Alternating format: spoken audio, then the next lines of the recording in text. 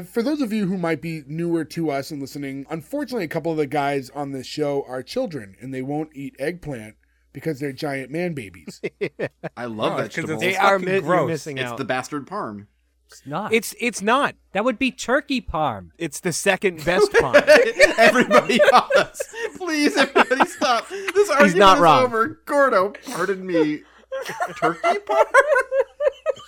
You could parm anything.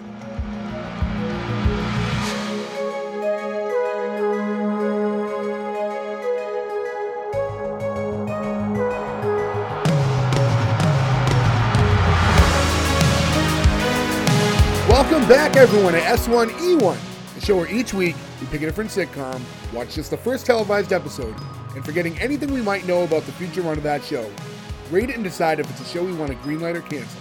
This week we're going to be talking about Bewitched. Bewitched went 254 episodes over 8 seasons on ABC. Today we're talking about episode 1, which was called I Darren, Take This Witch Samantha, which originally aired September 17th, 1964. To get things started, I'm Jay Gags. With me, as always, the boys, Gordo, Ferg, Joe, and Nick. What's going on, guys? Heyo. Woo, Hello. spooky season, bitches. Spooky dookie, baby.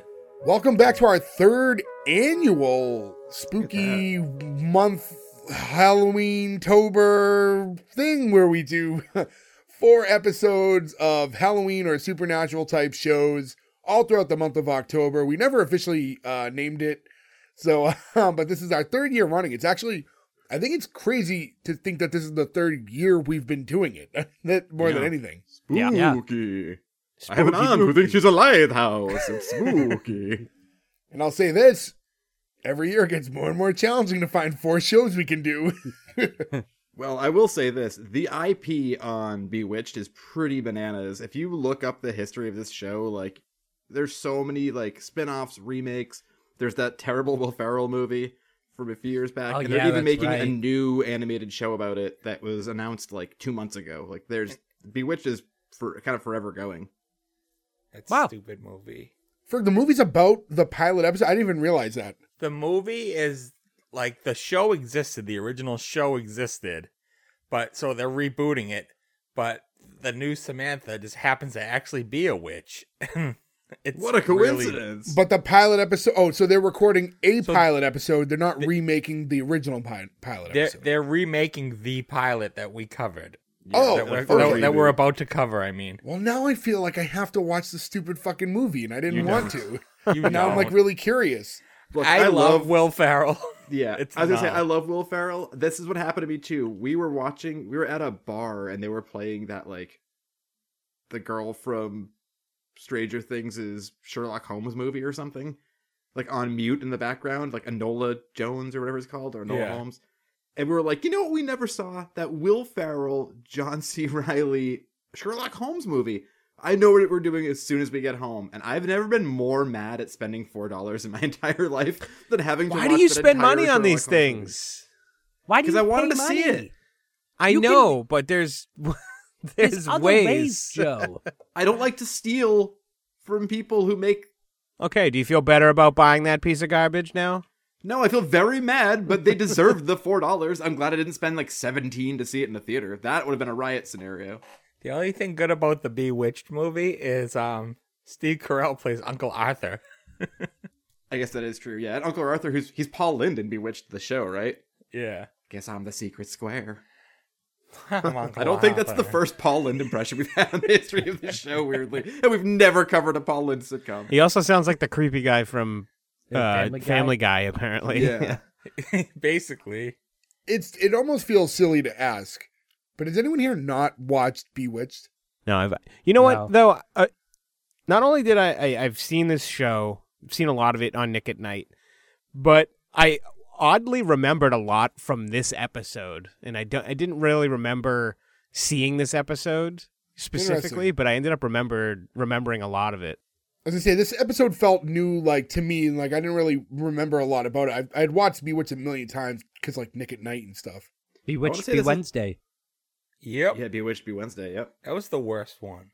I like Taxi No, Tuesday. Dragnet Friday. I love Cotter Dragnet. Friday. No, remember the original one was Dragnet Friday. They would change it every summer. Welcome Back, Kotter was definitely one. What was Chico and the Man was on one night for one summer. I don't remember that ever being in the lineup. Me too. It definitely was, because there's no other way I would be able to watch like every episode of Chico and the Man before digital, you know? Monster Mondays, Lucy Tuesdays, Bewitched Be Wednesdays, I Dream of Jeannie Thursdays, which I don't think had anything. That one's bad too. And then Welcome Back, Kotter Friday. No, because you just said, oh, okay. Told you it was Kotter Friday. Yeah, Really? Monster Monday, Lucy I Tuesday. remember Dragnet. They've changed the lineup. It hasn't been. It wasn't always the same. They did change it over time. I thought the Dragnet was the one that they changed, but then I again, remember it's a Friday the night. first year I ever saw it. It wasn't Monster Monday. It was Mary Monday, and Mary Tyler Moore. Ah, was the that's first one. right. Are you sure it wasn't Chico in the Monday? With that lazy son of a bitch, Grandpa Joe. Fuck Grandpa Joe, piece of shit. We've talked about that on here before, but it is one of my favorite. Like, of the dumb internet things, that is one of my favorite. When the world just turned on that guy. Him and his fucking cabbage water not getting a job ass. Now, one thing I want to talk about this episode real quick before we get into it, though, was this so I've seen Bewitched, obviously, a million times, too. I don't remember a lot of everything from this episode, but I certainly don't remember a sitcom from 1964 being this fucking horny. This is the horniest early 60s sitcom I think I've ever seen. It is constant. It is jokes strange about for the time. Trying to get sex, and Yeah. they had sex last night, and he didn't clean up the kitchen fast enough. Like, all this stuff is like surprising coming from a few years before that. They were like, you can't even show a couple having the same bed. I didn't think it was that horny. It was more. I would say. I guess like the way Joe says it makes it sound more explicit. But I know what he means in that if you look at like the general where sitcoms were at that point in time. And, like, you remember, like, going back as far as, like, the Dick Van Dyke Show, where they couldn't share a bed because that was inappropriate. Like, what year was Dick Van Dyke, though? Wasn't too far before this, I think. Well, don't forget, we had I Love Lucy fucking breaking down the barriers. She got pregnant and had a baby. So the Dick Van Dyke Show... but 66. I Love... Still, they didn't do stuff like that. No, 61. No. But with I Love Lucy... final episode. And Desi Arnaz were really married IRL, so I feel like that doesn't matter. Because it does. Because in the it was their baby in real life. I think it changes things. Yeah, but it wasn't their real baby. That wasn't Desi. Yes, it Jr., was. Yes, it was. We played Little Ricky the whole time. Yeah, yes. The whole time he was That's their son. That's Desi Jr. That doesn't change. Like, all right, so yeah, but the people who are deciding this are like standards and practices on television, like networks. It's not like a priest is approving it. But because they were a real couple, I feel like they got to get away with a lot more because. But they also didn't do anything very racy. But they shared a bed. No, they didn't. Yes, they did. They didn't. They had beds next to each other. They had separate beds. Well, they had to at least push them together one night. Trust, I've been watching a lot of I Love Lucy lately. Really? I don't remember they are that. separate beds. Ricky Ricardo just shoots across the room. But anyways, open up, baby. Not to get too far into those shows, because we will cover those shows in the future. We did not get too far ahead. You know why this show is so horny, though? It's because Dick York is just so handsome. Yeah, he is. He's a handsome man. He looks kind of weird. I think he's super creepy looking. Yeah, I was getting angry that they thought they could replace him with Dick Sargent. Well, they had to, though. I mean, he was really sick. There was a lot behind that, and well, that's because he went to play JR. No, so what really Dick York had J.R. Ewing? Yes, on Bonanza. He left for Bonanza, right? J.R. Ewing is not Bonanza. J.R. Ewing is Dallas. And he wasn't on Bonanza. He wasn't on Bonanza. Are you having a stroke? What the fuck are you talking about? Somebody get Gordon the smelling salts. I want to make sure he's okay. They shot him. Wasn't there a sitcom or is it I Dream of Jeannie? Definitely not a sitcom. Gordo, hold on, guy pause. from I Dream of Jeannie? Stop. Drink some water. Let's go over a few things. JR is from Dallas. Dick York's not in that. Okay? Okay. Bonanza. Dick York's not in that. Now you just randomly blurted out I Dream of Jeannie. Dick York is also not in that. But Dick Sargent was, right? It's Larry Hagman from I Dream of Jeannie who plays J.R. Ewing. Okay. All right, so there is a connection to what Gordon There was is a saying. connection. So No, there apparently- isn't, because he added a show at the end to make Yeah, a connection that I had mean, nothing to do with anything. I can Gordon's see where mind- the synapses were trying to fire. Dick York left Bewitched so the guy from I Dream of Jeannie could go on to do something else. Correct. Okay. All right. So that he could make a show called Dallas 15 years later. Dick York got in an accident filming something like prior to this, and he had like a I think it was a back injury. And basically that back injury and through all the pain, he developed substance and alcohol problems. But a combo of the two, like his physical ailments mixed with that, got him to a point where he could no longer work on the show. Yeah, he was bedridden for almost 2 years. He was like just out of it, and that's why they changed it. And that accident happened before Bewitched, even? Before Bewitched even started. Yeah. Oh, okay. Wow. What substances? Like he was on painkillers from that, and he just got addicted. It was kind of a combo of the two, but like the injury became so bad that he just physically couldn't get through episodes. And there'd be a lot of times where they'd have him sit down in scenes or cut around it, or they'd have Darren-less episodes where he wasn't like in it, or they like figure a way to like kind of splice him in a scene. So it was getting I tricky. remember for episodes them. where he'd be like on a work trip. He'd Yeah, like and out then of town there's- on a work yeah. trip, and they could write him out. And they would do things like, and then when this happened and the switch to, Dick Sargent, there was like this backlash that happened, but it's like, if you understood what was really going on, like what were their options? It was either they just go on with a new person or they have to end the show because there's really no road at which he could have stayed on. But Also, he for was as corny great. as this is, I don't know if this show would have survived a divorce subplot. It would have been weird. You know what? He kind of and gave Dora me kill him. it made me think that like that movie, and I didn't see the movie, so it doesn't really like, I can't like speak out of turn too much because I don't remember like how it plotted. I know he's not playing Darren proper. It's not like a remake, but they did get, was Nicole Kidman, right? Yep. Who gives off a similar vibe. And I think the Darren character probably should have been Jim Carrey. I think he actually would have did a really good job in that role. He Wait, had, who like, did a Nicole similar Kidman look. play? Samantha. Samantha. Wow, so didn't she just play Lucy Recently, in that yeah. movie? Did she? Wow, Wow, I think don't she watch just did like just this year. Don't watch Yeah. that movie if you don't want their relationship ruined forever. Well, I don't think anybody thought that their relationship was fucking Oh, yeah. I was sunshine. going to say, again, I don't want to talk too Yeah. much about I Love Lucy, but they notoriously had a very bad falling out at the end. I And if you imagine know- we'll have if- to cover Lucy at some point. Yeah. I was going All to of the get Lucy into it more. shows. But that's I crazy love that she has Lucy. played Samantha Stevens and Lucille Ball, which is pretty wild. But who was she on Dallas? She also was played JR. JR. Yeah, she played She's JR the one as that well. shot JR. But she was Jim Ross, not the other JR. Back off! What a slobber knocker.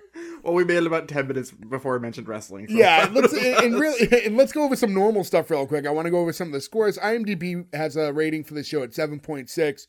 Rotten Tomatoes, no critic score because of how old it is. Audience score on Rotten Tomatoes for Bewitched was only a 41% for like the show as a whole, which I thought was really interesting. Oh, so you said this went 240 something episodes over 8 Yeah. seasons? That's 6, I crazy. think. The show Yeah. blew up. Yeah. This is part of that. There was a time where, and this show was a big reason why I Dream of Jeannie, which Gordo mentioned earlier for no reason, even came to be.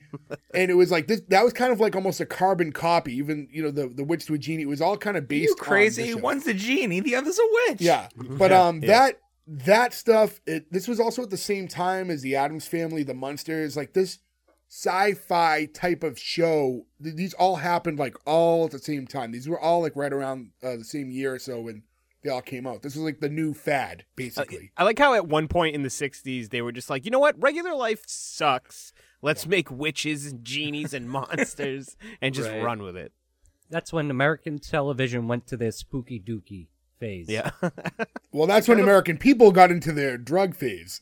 And also the Also war phase. true, I was just gonna say that. Like, one of the funny things about this show to me, and I have another point to reference to that later, but think of how different the world was in 1964 when this started, and to how different the world was in 1972 when this ended. Like 64, like through all of that, we get into Vietnam. You get the whole gonna hippie say, movement.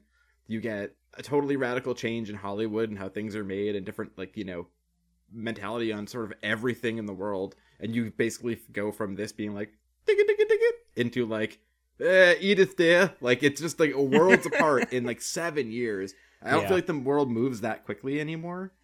I was going to say, when we bring up the mother at one point, the mother was born in the year 1900 and she died in the year 1974. Like, she was born 12 years before the Titanic happened, and she died in Sweet Home Alabama was blasting on the radio. Like, that's a fucking crazy time frame to think about living in. I forget where I was watching this, but there was something that pulled up like the other day I was watching. It was just talking about the decade changes, and shows like Happy Days came out in the 70s about something in the 50s. That 70s show came out in the 90s about a show in the 70s. And that 20-year gap was enough to be like, wow, look at this old world that is so different. It is. If a show came out right now about the turn of the century, early 2000s, it wouldn't look like much, other than a few cultural references. Visually, you wouldn't get a lot out of it other than looking at old technology. I don't know about that, though. You think that. You feel like that, but like, we wearing fucking giant baggy pants, like not in 2000 anymore. That was already dying down by like after the late 90s. 2000 was the height of it. Wasn't. 2000, I think it was dying down a little bit. I mean, when did the first iPhone come out? Because I feel like that's the time frame that looks exactly the same. I want to say like 2007, yeah, or no, maybe a little before that. Hold on. Yeah, it's somewhere between. For reference, guys, I'll just say this: we are a year out from our 20th June year of reunion, 07, right? So think about when by the year we graduated and the stuff we were doing, like it visually and stuff like that, and how different the world looked versus now. Other than technology stuff. Style was a little different, of course, but like the difference between when we graduated to now versus like the mid 70s to the mid 90s, I mean, those are different planets. No, because we're now at the point where we're old, right? But that doesn't mean anything about the world in general. You saw the gradual change to what it is now, so you don't think that it's anything different. Oh, wasn't that different? I agree with Gordo. Yeah. No, I'm saying you didn't get to witness this. You didn't get to witness the 70s to the 90s. You did get to witness the 2000s to the 2020s, or you know what I mean. So you were in it, so you don't experience the change as much. Then why don't they do cultural pieces anymore that are only 20 years back? Why do the 90s have a signature look? The 80s have a signature look. I'm with Jay on this one. I don't think 20 years ago looks that different. Or I want to say at least 2007. Once the smartphone era kicked off, I think everything has looked a variety of the same since then. I mean, like, guys, look, iPhone 15's coming out. This one's now titanium. Be like, okay, it's the same thing, just but now you got kids dressing as hipsters now and all that other stuff. There are still actually hipsters. They still exist. But they're not dressed as. Look at us. Get them all the time. There's 5 of us here in this show. What are you doing? What does that mean?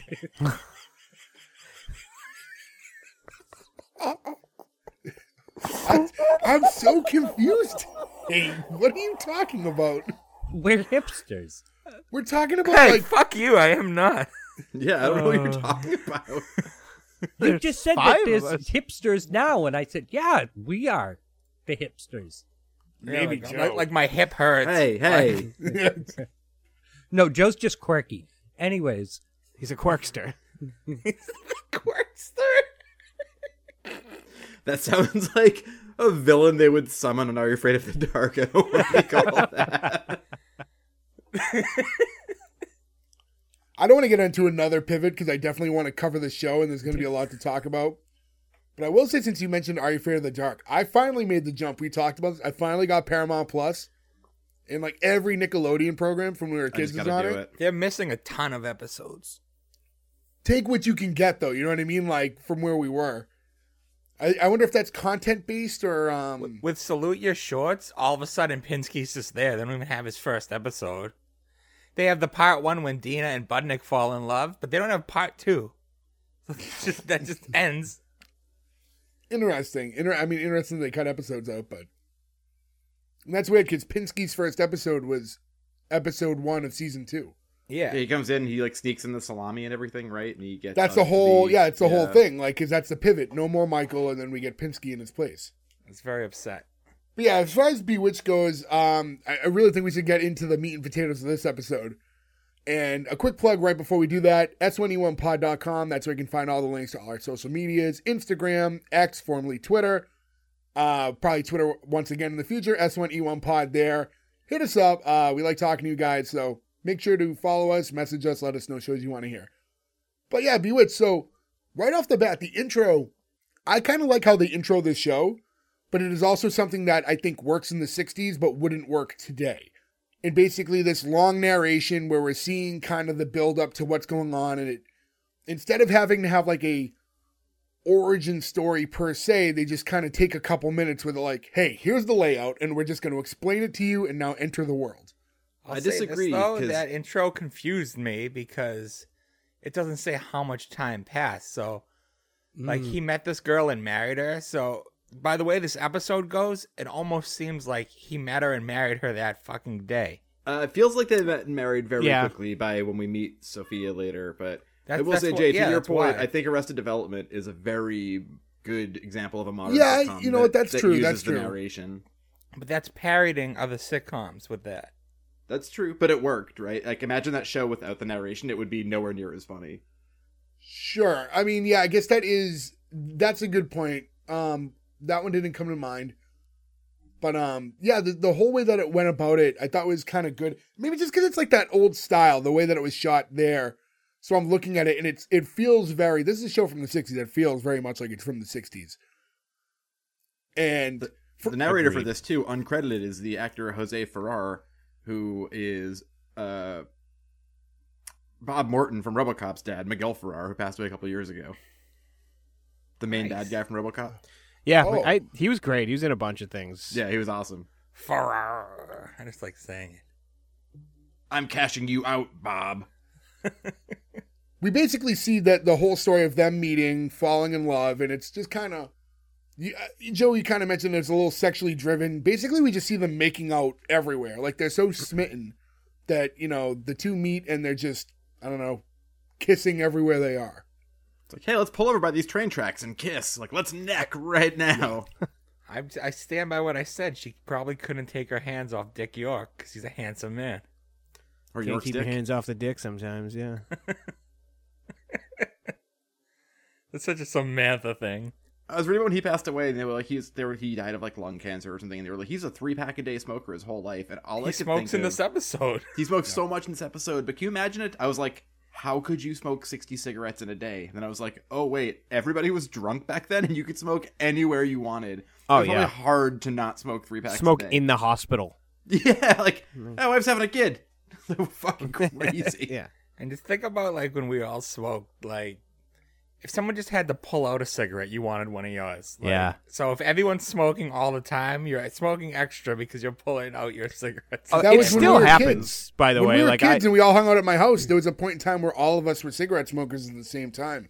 And it was awful because it was just nonstop chain smoking. Yeah. You always smelled like smoke, yeah. What did you guys think about this overall look and style? Like I said, it feels very 60s. So it's weird. I think to walk into it now, there's like a nostalgia from watching it as kids, but just seeing how it looks and feels now, do you guys take issue with to watch an older show? Does it bother you guys to watch like something so old that looks so different now? No. I like it. I've always liked the older aesthetic of shows like this. It does. I wouldn't say it bothers me. Yeah, because it still has the nostalgia. Like, it was old when we were young. It was coming back via Nick at Night, but we all grew up watching that, so it's not weird. Like, it's not like watching something old and shitty. It's like something we experienced. It's no different than going back to a Salute Your Shorts. Like we were just talking about. That's a very good point. Like, I wonder how this would play. Like, if you just so somebody who's like, I don't know, say half our age, right? So you got somebody who was like 19 years old or 18 years old or whatever, and you were like, they probably didn't grow up with Nick at Night and seeing this, right? Like, it just wasn't their generation. And you were like, here's Bewitched. What do you think? I bet they would have a very different opinion, both from time being different, but also not having the nostalgia glasses on it, Mm-hmm. My best example is when we cover an old show that I haven't seen, I usually think they suck. Just because I don't have that familiarity. And then we watch it, and I'm just bored because it looks bad and all this other stuff. So do you feel, though, that the nostalgia of watching this when you were younger is the only reason you're not feeling that way? You think if you were on Fresh Eyes that the pacing and style of this show would bother you more? I don't know. It's hard to say, but I don't know if I would have enjoyed this as much if I didn't watch it throughout my childhood. Because we always say at the top of the episode, the goal is always to watch it with, without any, memories of watching in the past, but it's almost completely unavoidable. Yeah, it's impossible. Yeah. I will say that for a random thing, like if you show me a movie I've never seen before from 1962 and it's a great movie, I can get lost in a movie so easy that I never even think about what sometimes it's made movies or how are easier than shows. Shows are sometimes harder I find for sure. if there's a show from this same era that I didn't really watch back then in this random episodes on, I have a harder time. Just like, oh, My Three Sons is on or something like that. And I'm like, right, yeah. I just never really watched as a kid, so it doesn't resonate with me the same way. I wonder if stuff we did watch as a kid though, what's the dolphin show? Flipper. I would love to see, because I don't remember really liking Flipper very much as a kid, but it was on and there wasn't that many. Funny you should say that. I have Flipper on my list. It's on my personal list of things I want to eventually pick because of how absurd it is. Is it a sitcom? It's not a sitcom. No, it's not a sitcom. It was absolutely not. It wasn't even funny. Well, a lot of shows we do cover aren't funny either. Yeah, but it wasn't funny on purpose. It was Lassie a sitcom? Oh, look, this is so whimsical. Look, this dolphin can do things. It's in the same vein as Lassie. Yeah, I don't feel like Lassie's funny. Lassie was more dramatic, I feel. Yeah, so Flipper was the same Mr. thing. Ed's the comedy with the animal, for sure. Yeah, Mr. Ed is the one. Wilbur. So anyways, this whole narration in the beginning and the montage and everything we're seeing, like I said, it's laying out this whole story. The big reveal at the end, obviously, for those of you listening, pretty much anyone knows, but we find out that Samantha is a witch. And you see her kind of sitting in her little chair of her bridal suite right after getting married, alone, and she kind of uses her sorcery or whatever to bring her hairbrush over to her. Can I just say, real talk, my first TV crush. Elizabeth Montgomery? She's a babe. Dick York, Gordo? No, not Dick York. That was mine. I was going to say, you said he was handsome 50 times already. No, it's just that whole... Elizabeth Montgomery had this really nice girl next door vibe. She was very charming. I thought she was, a great casting for this role, and I thought about that. Because you needed someone who was a witch but had that whole nothing about her gives a witch-like vibe, which is what makes it work. Yeah, there's this innocence to her too. When she's at the dinner table later, which we'll get into, I feel really bad for her when she's getting laid into, and I'm like, this poor girl. You feel for her, but it builds her up well. You understand what happens. I will say though, when she talks about her mom and she's like, "You're too young for this," and I don't know how old a witch lives to be. So, conversely, that could be different, but she's 31 in real life. You're she's not a child, she's a grown adult woman. She's a 31-year-old. Much older than I thought she would have been, actually, yeah. Witches live to be 900 years old, so she's practically a teenager. Amok. So basically, right after that, we get into the intro of the show. And the intro is a cartoon, very, iconic melody for an intro that was supposed to have lyrics. I can't believe that this intro copied Aliens in the Family. I know, right? So better show. Yeah. So the theme song is just that dun dun dun dun, and like I said, there was lyrics attached. You can look them up. Bewitched. She's being a witch. It's Hanna-Barbera cartoon too. Yeah, in a Hanna-Barbera cartoon. Motley. I feel like there was a world at which, this Hanna-Barbera cartoon could have existed in a cartoon version show. If maybe just a little later, but even at the same time. I was going to say a different era, it would have run alongside it as its own thing. Yeah. I believe there's some cartoons later on about the daughter, and I think that you get the character of Samantha on the Flintstones a couple times. Oh, maybe. Oh, really? Yeah. Maybe it's a crossover, as best of a crossover that they could do. Well, maybe that's how old she is. She was alive in the Flintstone times. Not if you believe that the Flintstones is actually the future. And the Jetsons is the past. Yep. Well, now my mind is blown. Famous theory. I could do an impression of Fred Flintstone, but I don't want to do one as good as noted comedian Joey Gladstone, who does the worst Fred Flintstone impression ever on Full House all the time. He does everything well. You shut up. He does everything terrible, including breaking the heart of Alanis. We don't know all the details. I like that we know some, though. Yeah. I know enough to be like, fuck that guy. We know enough to know what went on in a theater.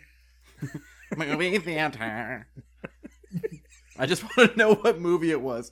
You imagine sucking Uncle Joey's dick and The Hunt for Red October is on? Like, what's the movie in the background? I need to know. It was What's Eating Gilbert Grape. Oh, God. So we cut back. The other sister. After the intro, we get back into this bridal suite where we saw Samantha earlier on, the whole thing with the brush coming towards her. And this is when her mother appears. Her mother, also a witch. And she just kind of like, we get that kind of poof out of nowhere. And I actually thought, as far as like the, we'll see it a lot of times. We saw it with the brush. We see it with her just appearing. And they're using like very simple, practical, like effect and things and camera tricks. But I thought everything for the 60s and on not much budget for television, a lot of these effects were pretty good. I love it. Yeah, me too. It's clearly people in the background with strings just poking stuff and pulling stuff, and it looks so good. And that's why I would hate this show now, because they would just CGI it to death and try to go too big with it. Like, these are fun and weird and practical and easy. Well, like Samantha the Teenage Witch, Sabrina the Teenage Witch, they did it mostly with all CGI. We covered that last year. Yeah, I think it works better here. Except for the cat. The cat looks fine to me. Well, the cat wasn't CGI. It was a puppet. Oh, the cat wasn't CGI. Not a CGI face. Well, that explains why it looked good. Yeah. So the scene with her and her mother, basically it's just, she doesn't approve of this wedding. And a lot of things. She's young. It's a mortal guy. Like, there's just so much going on. And this is the horniest character of all time, because her real last name is Moorhead. Okay. I think you're the horniest character of all time. Well, Joe saw like an 80-year-old woman. Would laugh yeah. at that, and I'm so glad that most of you did. Oh, Agnes Moorhead. That's what her husband would say to her, I guess. I don't know. She assumed... But then he'd be Mr. Moorhead. That's not how that works. Yes, it is. Well, I mean, it doesn't have to be. You don't have to take a guy's name. I mean, Right. that's true. You did in the 60s. Yeah, you did in the 60s. True. Now. What about the 1460s when Agnes Moorhead was born? I don't know. She's under the impression that he put Samantha under a spell to convince her to marry him so early. And that's how she found out that he was just a regular man. And so, like, the thought of that it just made it worse to her because she was already upset that her daughter got married young. And then to find out that it was a regular Joe Schmo like us. You'd think that she would let her mother know that she's getting married. That's another reason why I think they met and got married right Like away, eloped. which is weird. Yeah, that makes sense. Yeah, because the mom has no idea, and they're on their honeymoon, so she clearly wasn't invited. But the mother teleported to her, so she must have known. Like, can you imagine? Like, well, that's the stuff that confuses me. And like, she's like, Samantha. Well, if they have this power to just kind of appear at any time, right? And just kind of summons themselves to where they are. Do they know where they're heading, or do they just like, I'm going to wherever Samantha is? Yeah. I think Oh no, Samantha was scuba diving. because, so if she shows up like, oh, at this point she knows she's married, right? That's why she showed up. And so, on like, her honeymoon, so things could be... Yeah, why did she show up sooner, I guess? Like, it's I guess it's one of the unexplains. You just kind of have to take it for what it is. Well, One she's of the weird lucky things she that people came when talk she about, did. like- She's lucky she came when she did. Because if she'd come a little bit later, things would have been hot and steamy. Yeah, but why didn't she come a month earlier when they're dating? Or when she found out they were getting married? Or when they were Dick physically York getting was already married? coming a month earlier. You guys are being extra weird now. Now you guys are being extra weird. I make one cum joke over the entire history of our Yeah, show. but Joe- I'm extra weird. Joe hit the quota Captain like Cum 2 over minutes there. into this episode this time. Joe hit the quota 6 months ago. Covering one, yeah, but Oh, it I took me always- less time than that. Come on. Every episode there's like a reset, right? We start over again, and then I always try to gauge like how wholesome is the show we're doing. Bewitched, super wholesome. Who's gonna listen to that episode? More wholesome people. Let's not scare them off with too much cum talk. It's a wholesome... I mean, look, half hour in the show. it's a wholesome episode, but the whole episode is about the two of them trying to have sex. No, it's not. That's not. It is not the plot of the premise episode. Of the whole episode. Half He of the keeps plot. coming in. Allow me for a moment, please. I'm sure he does. Let me just give my point of view here. She keeps sending him away to the lobby. He keeps coming in. He's ready. They're trying to do it. He wants to go with her upstairs just like last night, but she can't because she has to clean the kitchen. They keep having these moments where they're clearly talking about two things that happen 20 minutes apart from each other. This scene takes like 7 minutes before we leave this hotel room, so you can't say that. It's a third of the episode. It's not the point of the trying episode. to get into the room, and she keeps sending him back to the lobby. Okay, right, It's not, but he's trying to just get into his room. Yeah, it's not anything weird. So they can sleep together for the first time. This whole scene, he keeps bringing that up to her. Yeah, I know. He's probably, not for nothing, probably has a boner. Like, I don't mean to be weird, but like... Yes, you do mean to be weird. But like... But it's a wholesome boner. It's one of those. He's trying to get into his room because it's his hotel room, regardless of if they're gonna have sex or not. He's in his like silk robe. He's ready to roll. Like he knows what's coming. He's got the champagne. He's like setting the mood. I'm not denying that it's implied that it's their honeymoon that they would do that, but. He's not going up there. This isn't like a horny Frank step by step where he's making it very clear that like I'm about to have some sex. That's not what he's doing. He's going through the lobby. He's at his hotel and he's about to walk into his room, like as you would do regardless. Even if he was by himself, he would try to leave the lobby. The scene before this, we've watched them make out everywhere in the plot of the show. Yeah, by a train, in a store, in a place. By the radio. Yeah, no, I'm not. Again, I'm not saying that that's not their intent. I'm just saying that. That's not how he's playing the scene at this moment. He's like innocently trying to get to his room most of the time. But I want to say, I do like, as we're talking about effects, we keep saying that every time he gets close to his room, there's like 2 or 3 occasions where Agnes, or Endora, right? What's her name? Endora.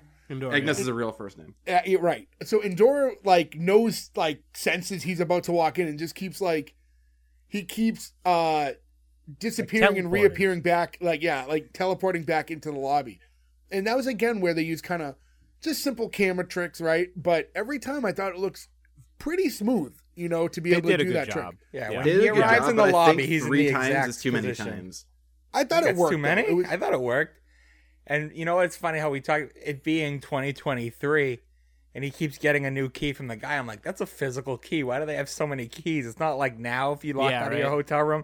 They program one of 100 cards. As somebody who ran a hotel that had physical keys, you have like almost an unlimited supply of those same keys. People lose them all the time, I'm sure, yeah. I wouldn't give him another key after 5 seconds ago. I gave him a key, though. Here's a question about that scene. So he's embarrassed and everyone's looking at him like, look at why this is he guy. not going crazy? But why is he... Yeah. He's the most modest dressed I've ever seen. He's wearing a long robe, pants, shoes, and a long shirt. Everyone's looking at him like, that guy's down here in his fucking pajamas. My God, my pajamas. So this is where I think we talk about then versus now. Then that was like, oh my God, what is this guy doing in like his underwear, quote unquote? Because you didn't dress like that. Cut to now, kids are going to school in their pajamas. Exactly. Yeah, and it's fine. When we were in high school, there used to be like, remember they'd like make announcements like, you can't come to school in your pajamas, which I support because that's insane. Put some fucking clothes on, but. No, but I'm just saying that in that time, that was like, oh my God, he's wearing his he's going to bed. Like, that's not decent. I mean, this is a time too where you put a suit on to go on a plane. Exactly. You put a suit on to go fishing at this time. Where you can I smoke don't think on it'd go that that far. Andy Griffith maybe says otherwise on that one. That's Gomer Pyle. There is a point where he finally does make it to his room. His mother-in-law disappears right beforehand, and this is when, he's seeing his new wife for the first time again, entering the room, and, maybe at this point he is ready for a little boom boom. But, he is convinced, by the way, the whole time that it's the champagne is why he's like keeps finding himself in the wrong area. He thinks it's really funny because later in this episode you find out that he is a man who likes to drink, and he likes to drink bourbon. So he's like, I only have one glass of champagne. It's like, wait, what's going on with you? You have a crazy tolerance. I feel like to go back to all the shows of this era, wasn't it just always business guys who just drank scotch? Wasn't that like every show? They just guys just drinking They come home, scotch? they have their decanter. That's still every show. Well, I think it's a blue collar, white collar thing, right? Because if you look at like, those guys were having scotch, and like regular working guys would come home and be like, "Did you get me my beer?" Like that's like a sitcom dad from the same period if he worked at like the docks, you know. No, that's Archie Bunker. Well, not just Archie. That was a lot of the dads at that time. Were any of you ever scotch drinkers? I never enjoyed it personally. I tried scotch. it. I love Negative. bourbon, but I hate scotch. So when I cleaned out my grandmother's basement years ago, there was like 20 different bottles of scotch down there, and I tried them all. And I'm not a scotch person at all. There was only one that I actually enjoyed, and I looked it up, and it's like the bottom shelf one today. And I was like, oh, this is my favorite. That's so strange. I think it's called White. It's cheap. Well, that's good because White Horse, I think it's called. I don't know what happened, like where the eras just changed, where scotch was like the man's drink of choice, and then it kind of fell out of favor. I don't know. Scotch is like Taco Bell, where like you could take one sip of it, and then 2 days later you'll burp, and you'll still taste scotch. Like I feel like if you eat Taco Bell, you burp. I had Taco no Bell idea for a where you were couple going with days. that. Me neither. No. You But does found that a make way to make sense? you found a way to make it make sense, but in the moment I was like, we're on for a ride here. I remember back. It's like Taco Bell. You shit your brains out later that night. It's like... Yeah, I just meant that the flavor stays with you. I'd much rather burp up a taco though than scotch 2 days later. Oh, it stays with For you. me, that's tequila. Tequila, I'll burp up the taste for days. Yeah, I'm not a tequila guy either. It just tastes like Yeah, butter no, to me. not at all. That's why I don't drink it. It's because of that reason. Darren and Samantha are talking in the room because, she wants to. She's like, we need to talk before they can get on to anything else. And this is when she finally tells him, like, I'm a witch. And he's like, what? And she says, like, no, like, I'm a witch. I'm a real broom riding, house haunting, cauldron stirring witch. Which is weird because even in her portrayal, right, through this episode, or even kind of in the future, like, and not to get ahead, right? But to say, like, broom riding, house haunting, cauldron stirring, like, that's not really how anyone was ever portrayed in that show. Except for the know, theme when song. she's saying these are the stereotypes. This is what you'd know a witch as. I'm one of those. She's not Right, but, Yeah, but I know, feel like she that's doesn't do also what that they told stuff. Hannah and Barbera, where they're like, hey, go draw some cartoon about a blonde lady witch. And they were like, all right, sure. And I feel they like for made the her, cartoon you know, that makes sense. I'm just saying she's almost validating, like, these are all true things about me as a witch. The way No, she because says her it. mother and her were talking, and her mother, in response to her marrying a mortal, said that they don't understand witches and they think that we're just broom riding. Yeah, we cauldron only work on stirring. Halloween. And We only work on Halloween. And I think she did that because she knew that was the only way he was going to understand what she meant. yeah. And she was Yep. right Yeah. because that's what he thought of them. Yeah, because right away he's like, that tracks, I get you. It's not Halloween. He goes, oh, it's not Halloween. To prove her point. And his way of, like, countering is like, hey, listen, I have an aunt who thinks she's a lighthouse. I love Right. this story, and I love that this joke rides the whole episode. Yeah. And it was funny the way he explained it. Like, she was just like, it was like whenever it rains, she just, like, climbs up on the roof. And yells at sailors. It's kind of funny he's okay with his wife being crazy, but not okay with her being a witch. Yeah, he's like, I was fine if I just thought you were a lighthouse, I could handle that. Being a witch is a step too far. He has a lot of good facial reactions, too. I remember there was a point where she was talking to her mother earlier. It's like, oh, I thought you said she was in India. It's like, yeah, but she just dropped in for a minute. And he just like, what? Is she like- still here?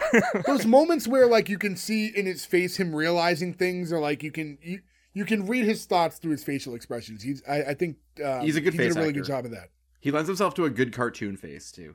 Yeah, I always thought it was funny.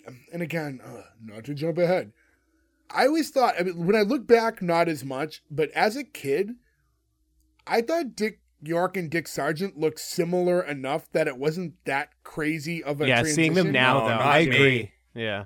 That's why it angered me is they look so different. Even And I back think then. also we watched, the version we watched the colorized version of episode 1, even though it originally aired in black and white, because that's just what's out there now. I always kind of in my head, and I don't know when the exact transition was, but as a kid, it was almost like Dick Sargent came in when the show turned to color, and Dick York was in the black and white era. So it almost is like why you didn't think as much about it, because the world looked a little different through color. Yeah. Yeah.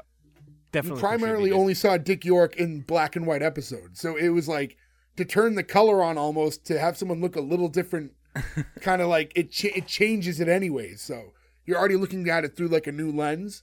One note to the colorized thing that I thought was interesting too is, I don't know if you saw this, but I saw this after I'm watching the episode, I'm taking my notes, and I'm like, oh, when they colorized her, they kind of make her in that opening scene look like Jackie O with that pink outfit. It was like very much like the Jackie O of the time outfit, you know, the sort of pink hat thing, whatever. And then I found out that the initial rehearsals for this pilot were actually on November 11th, 1963, and they had to cancel them because that's the day Kennedy got shot.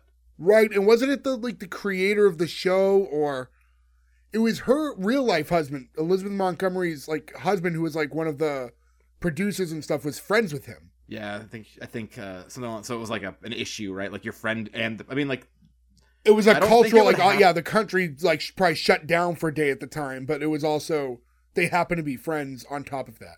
I don't mean this to sound dark or morbid, but I don't think this generation would stop the way that the generation, like the whole world stopped in 1963 when the president was shot, and everyone was like, what do we do? I feel like politics have become so much more divisive now, where like, if it was Trump, if it was Biden, was he the last president to be assassinated, though? People hated him.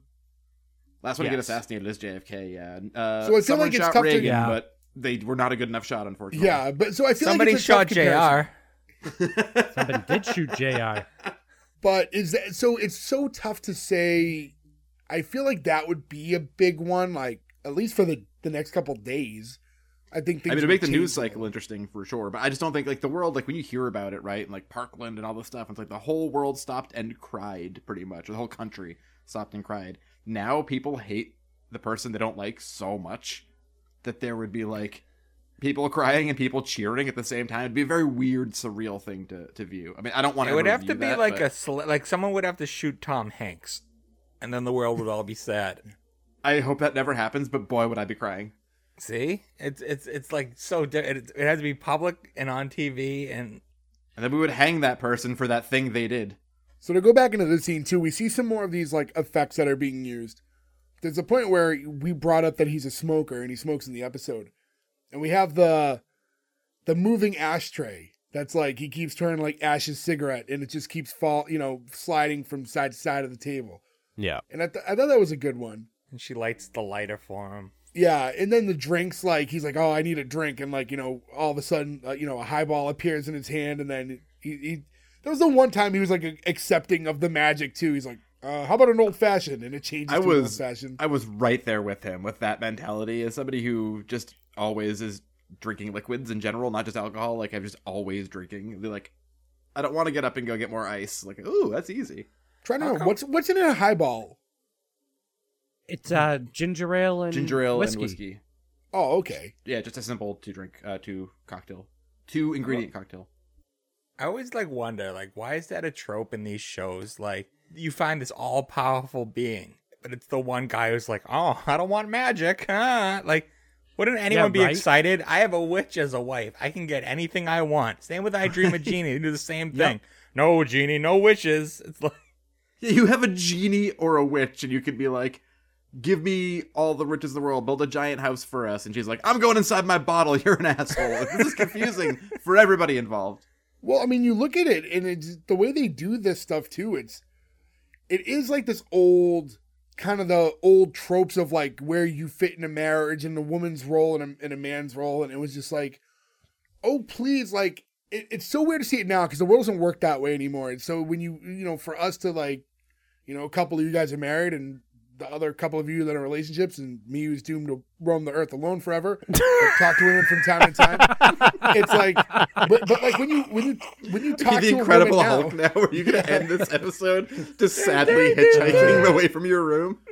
But it's one of those like that. Those roles don't exist anymore. So he finds out she's a witch, and it's more like, but that means you can't be a good housewife. How are you going to cook and clean if you're a witch? you get real And she's like- dated here. And it's like, please, I'll be the best housewife ever. And at that I'll learn point- to cook and I'll clean. And it's like, I'm like, this is so weird. She because says you need to learn how to keep house. You're like, Yes. bud, Yeah. bud. Is that your wife or is she hired help? Like that's I the know. thing. Like, Well, I mean, get that's the that's world. really just the times. That's all it It was. was. Yeah. Also, It was- side note, just to go back real quick before we get too far away from it, I had to look it up because it didn't sound right. A highball is not just a whiskey and a ginger ale. A highball is the type of drink.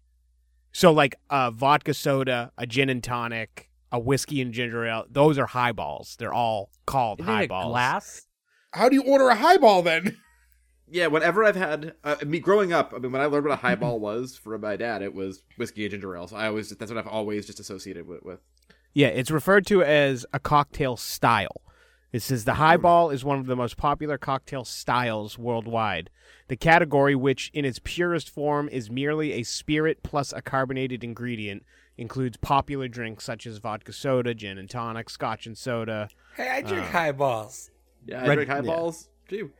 Dave, if Bull Dave's and listening, our friend Jaeger? Dave from In a Pick Pod, who is a professional bartender, I would like his opinion on this. If I walked into the bar and you were attending bar and I said, "Give me a highball," what would you Just make? get one of all of them in front of you. You're gonna be so drunk later, man. You get a flight deck. Yeah, I've always known it as whiskey and ginger ale, and I know that they make glasses that are like highball glasses, yeah. glasses. So I assume in this era, if that's all that means, it's scotch and soda. That's probably what all these old guys are drinking. They got It's just the scotch and spray soda. thing. Yeah, with the Always wanted bottom. one of those guns. Yeah. What about one of Joe's favorite drinks? Whiskey and water. It's whiskey and soda. It's bourbon and soda. It is a classic drink, and it is delicious. It's a highball. It is a highball. And it is a highball. I got a highball for you. The low ball? Yeah. Yeah, it's Gordo making that joke right there, I think. Oh, well, that's low-hanging fruit. Yeah, But because this, it's so big they flop them near the ground. Right. So yeah, this scene concludes with this kind of argument. Still, the whole her promising that she'll be good to him, and they even talk about maybe getting a marriage counselor, but the idea of I'll be a perfect housewife for you. Please just give me a chance. You know what I'm just noticing now? It's like, I watched it earlier, but she's famous for the nose wiggle. She really doesn't do it in the pilot. We You get did it. it once that I saw. Did it Yeah, you once. get one. Yeah. Like, that's how she does all of her spells later in the show. She does the nose shake. Right. And it goes. But that's the thing. Pilots are figuring themselves out, and it does happen in this episode. I think if it didn't happen, it'd be one thing, but we do get one later on, and maybe it depends on the level of witchery you need. But the next scene from there, we see Darren with a buddy of his, and he's talking to him like at the bar, and he's kind of explaining to him what's going on, and the whole time, like his buddy's like trying to give his buddy relationship advice, but he's giving him like almost scripted, I'm not listening to you advice. So as Darren's trying to tell him details, this guy's just going on and just kind of giving him the generic advice, not listening to him at all the whole time. Well, Whose tag he is his keeps best saying, friend, my wife too. is a witch, and all of them are thinking, like, they mean, like, she's a bitch. Like, Yeah, everybody She's a horrible tracks person. that through this, yeah. I also love the device of the episode now is we get a few different scenes that are very short and very funny. Like, they don't dwell on the reactionary day he's having. Like, they just quickly go through, like, this is all he's doing in one day and trying to figure it all out. And I think it's funnier for, like, how quick some of these interactions are. Yeah, like the doctor. He's like, Yeah. that's what you called me here for? Well, yeah, he's Get some talking to the rest. doctor. That was the next scene. Yeah, he's talking to the doctor, and the same thing. Like I guess in his credit, big news was just dropped on him, right? If we were to live in the world that Darren is living in, and you find out that your new bride is a witch, I guess like at least he's open to figuring this out. But he is asking everyone under the sun like for advice, and whether it be friends and doctors, like I guess you got to kind of go through it.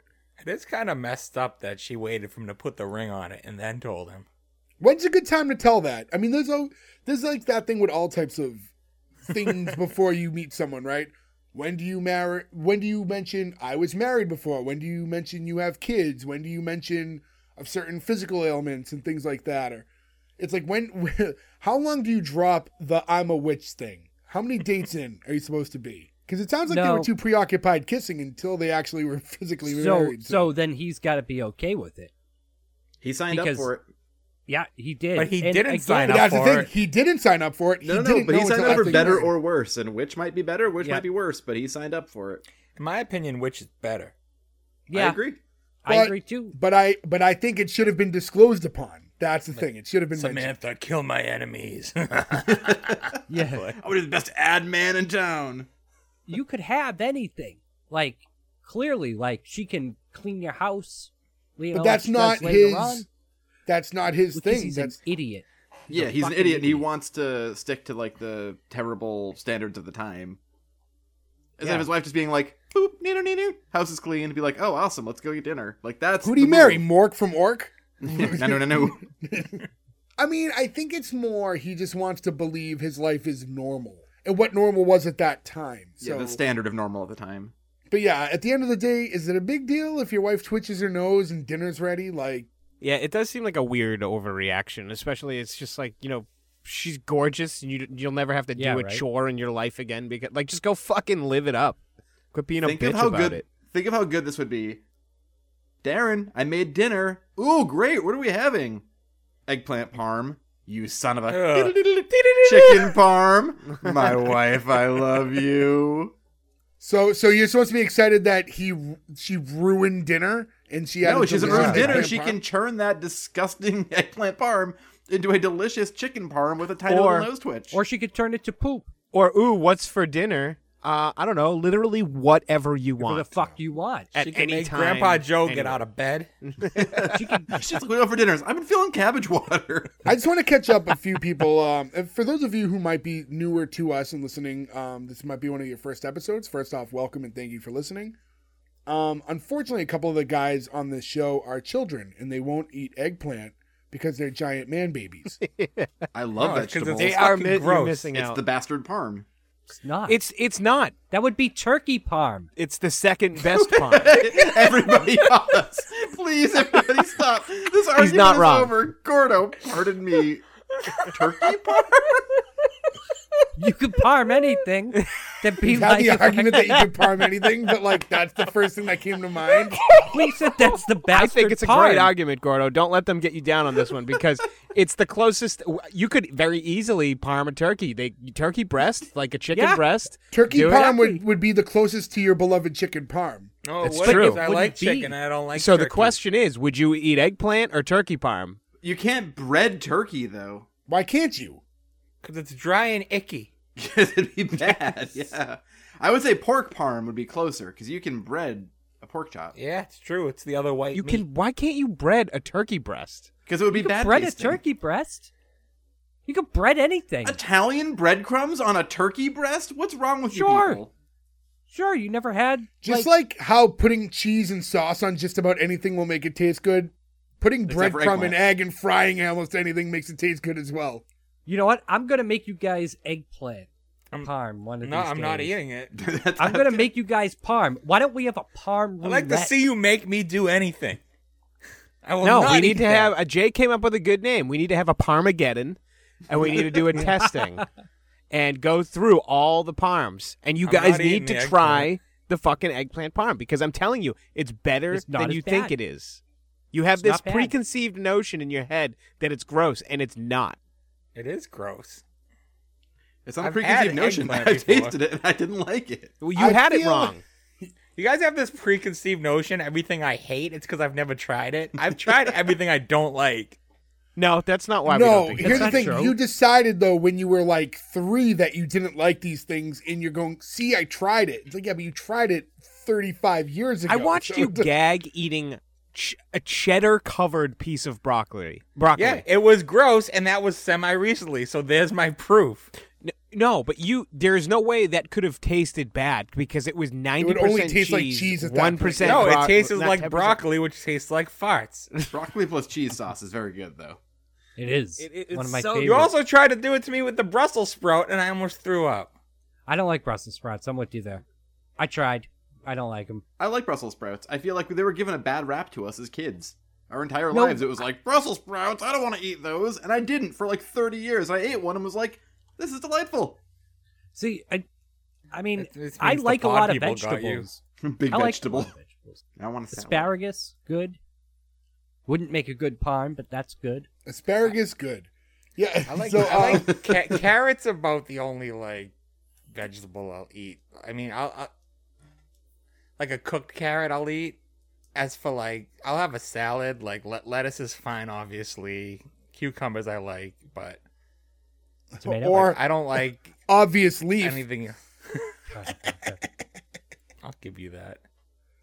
Thank you. No, so anyways, I do want to move forward a little bit. We get to this point where after Darren's talking to a few different people about the situation, we get to him and Samantha together again in their home. And it's like she's like sitting there like anxiously awaiting his decision. Like he was like, "You're going to give me some time to figure this out." And she's just like hoping he's going to accept her and stay together. And he's like, I've been thinking about this quite a bit. And as long as you promise to never use your witchcraft ever again, then I will stay with you. And she's like, "Oh, thank you. And it's like, I think that's like the only stuff about this episode that's cringy to me is this like, I will be your best housewife. Subservient. It's just, and I guess it's just looking at it through different eyes and, so many, decades later. But to see it, it's so weird to me. I think it would have worked better if they showed them pre-relationship a little more and showed she just wants to be normal. Other than they got married and instead of they got married and he's forcing her to change. Because that's fucked up. It never was part great. of the narration. Samantha's been trying very hard to be a normal woman, right? It's all you need. And then show her at the store being like, ketchup, catsup, ketchup, catsup. And then you're like, okay. Are you here to help me with my ketchup problem? One thing quickly I just want to pull out. I don't like to pull out like, but this guy was in this and this guy was in that very often, unless I think it's something very interesting. The bartender Al in the last scene, the actor is Paul Barcelou. His greatest acting credit, one of the greatest acting credits of all time. You know the scene in True Lies where Arnold has that giant fight in the bathroom, and there's like all the toilets are breaking and everything. At the very end, all of the stalls fall down, and there's just a scared old guy pooping, holding the newspaper. That is Al the bartender from the Bewitched pilot. And when I saw that, I was like, "What a hero! He deserves a Walk of Fame star for that alone. What a great Old pooping fucking man." role." Yeah. I think he's like scared man on toilet. I think is what the credit is actually. Old pooping Al. See, you can make poop jokes. Also, did you say you hate doing that? Because you do that all the time. Naming actors. No, I hate doing it too much. Like, I don't want to be like, "Oh, and this person was this and this and that," unless it's like something interesting. Oh, okay. Like, I thought the narrator being Bob for RoboCop's dad was interesting. Maybe it's just That's interesting awesome. to me. I don't know. RoboCop rules. But I thought everybody would enjoy that he was the scared guy on the toilet from True Lies. Arnold for president. So now we see in the next scene, Darren's at work, and we have this girl, Sheila, who... Hey, did you notice his who he works for? Mr. did- McMahon? Oh, I did not. It says Mr. it on the door. McMahon. It says Mr. McMahon and McMahon. Tate. So, the Sheila, I assumed it was... did they blatantly say that they were exes? Because it was strongly implied that these two used to date. I think it's an I didn't implication, but remember. it's a strong implication. Yeah. No, he even apologizes to her that he got married and stuff. So I don't think he would have apologized for hurting her if they weren't dating in the past. But, like, so how long was this? Because she went to the Hamptons, and they were in No, Connecticut. the Bahamas. Or did she go? I thought she went to the Hamptons. So she went to Either the way, Bahamas. it's a short time. But yeah, you're not going to be means- there for like 6 months. Which only goes to say that he got married super quick. Yeah, though. So I'm agreeing with that, but it's also crazy that like she comes back and she's like, "Oh, that guy I was dating 3 weeks ago, he just got married to somebody else. Oh well, I'll go take a look and talk to him." I feel like you just cut connection with that person. You'd be like, well, You think fuck you them. think Samantha may have bewitched him? Ooh, Like that's just a good used the question. power to make him fall in love? I mean, the show is called Bewitched. I feel like they would have hinted towards it at some point, right? That early narration, they would have had that little until one day, and you see her like look at him a certain way. But Yeah, like Aliens in the Family. I don't like that that's come up twice already. Aliens in the Family. For those of you listening, we covered that before. It was a TGIF show, and yeah, I mean, it kind of was. It was almost like Stockholm syndrome, right? Because she was abducting him, and then all of a sudden they got married. But yeah, the scene here with Sheila, it was just there's this kind of she's very flirty with them. She's And they definitely do the contrast, right? Because Samantha is blonde and Sheila has to be brunette. So now you have smart though. It's like the good versus evil, right? Light and dark. So, and she's like talking to him and she's very flirty with him in the office. She kisses him right on the lips. She kisses him. She also does it later in front of Samantha. Yes. Yeah. Well, she knows how much he likes to kiss because Darren's a kisser. I love He's the a kiss. kisser. And and it was one of those, as they're talking, he finally has to kind of slip in that, like, hey, I have something to tell you. I got married. And she's like, oh, I know. It's like, you know? Like, and it's like, Word yeah. gets around. And then invites them over for, like, a dinner and assures him that it's going to be a very low-key thing, just a few people over, like, nothing, like, sitting on the floor kind of thing, as she says it is. I shouldn't have so many questions, but I have so many questions about their wedding. Because, like, obviously her family wouldn't have been there. Did they just elope? Did they have no guests at their wedding? Did they go to Vegas and get married by Elvis? Eloping doesn't sound crazy. Here's the thing, though. I don't think But they're so old-fashioned, I don't think they'd want to elope. But also later in this earlier in this episode, when he's talking to Samantha, Samantha, get over here. What are the Samanthas going on here? But earlier he's talking to Samantha and talking about all the duties she must do as a wife. One of them is, we go to my mom's house for dinner every Friday. A guy who goes to his mom's house for dinner every Friday is inviting his mom to his wedding. That's true. Yeah, that's true. Good point. Yep. But it is very possible that, his family was invited and they just had excuses and said, oh, her family's not from around Or maybe here, the dinner every Friday is penance for not getting invited to the wedding. For the rest of time. And they make him eat eggplant parm. That Samantha could turn into chicken, so it's fine. Everybody wins. So Darren eventually does accept this invite to come over with Samantha to Sheila's house. But this is all under, again, the guise of, it's going to be like a real small thing. It's like a potluck, sit on the floor, kind of relax thing, just a few people. Did you see what they brought as a dish for the potluck also? No, I didn't notice. Yeah, they brought nothing. What the fuck? You get invited. Thank you, Joe. You show up. Thank you, Joe. I was going to bring that up, too. It's I didn't know. She could have walked in and then been like, look, a mouse. And like, and like pulled up something, right? But no. Hey, everybody's going to make food and we're all going to share. It's communal. What are you going to bring? Fucking nothing. Well, here's the thing, though. And because there's the next scene is like flashing to them entering this party and the two of them are outside. And Samantha's worried that she's not dressed enough. He's like, no, it's like a casual thing. Don't worry. And not that she looks bad. She's not like, nowadays, if you were to bring someone. She's wearing a lovely dress. Yeah, she's in a dress because, like, at that time, everyone got dressed nice to do anything, anyways. But he's in a suit and she's in a dress, and they walk in and they're like, you guys are terribly underdressed for this look party. at these schlubs. But yeah, no, the door opens and you find out this is not a sit on the floor kind of thing. First off, she lives in like a mansion. It's a huge mansion. Yeah, and it's like this big, like, with service and catered, like, it's a nice dinner. It's not a potluck. It's not a sit on the floor. And this was obviously all a deliberate setup to have Samantha show up and feel inferior when she shows up and meets Sheila and all these other people. And that's kind of the setup of this dinner. It was all set up for her to feel uncomfortable when she got there. Do you think her goal is annulment? Sheila's? I don't know. It's like she's just jealous and loves I think it's just to be mean at this point. Like, she didn't get the guy she wanted, so now she needs this girl to feel inferior. It's not necessarily with the overall goal of having him one day necessarily, but it's girls be catty.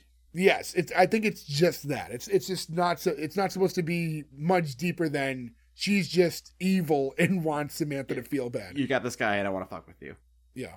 So now we get them like at the dinner itself, and they're sitting there, and again, like, Ferg, I think it was you mentioned it earlier, the way that you just kind of see Samantha react and stuff, and how uncomfortable she looks, and like she has this sweetness to her that like really resonates the whole time. What's fucked up is that Darren is sitting next to Sheila, and that was definitely Samantha. Intentional, though. Like, you could tell it wasn't by their choice. They were set up in a situation where the only available seats were polar opposite of the table. They basically make her like the weirdo table at a wedding. The freaks at table 9? She's the freaks at table 9. Yeah, she's Brian Posehn in The Wedding Singer, that movie that we all went to see together that time. But I'm willing to bet that there was a scene that hit the cutting room floor when she was like, Darren, darling, come sit right here. And like, she had to go sit down or something like that. But if that's the case, like, Darren should have been like, no, I'm going to sit with my wife. I thought the who same thing. invited Darren you." really She should have doesn't- like fucking nutted up about this one. Yeah, He also Darren's gets up being to a help pussy her when here. her fucking dress is open and she runs off. It's like, Don't Yeah, jump ahead to a Darren. part where she jumping sneezes so very hard and unzips her dress, which I think is the funniest thing I've ever seen in television Darren's history. a bitch. Can we just Yeah, can we Darren discuss? is a bitch. Darren's just a bitch. Like, I don't like Darren. Agreed. He don't deserve her. He does not deserve her, no. What was like?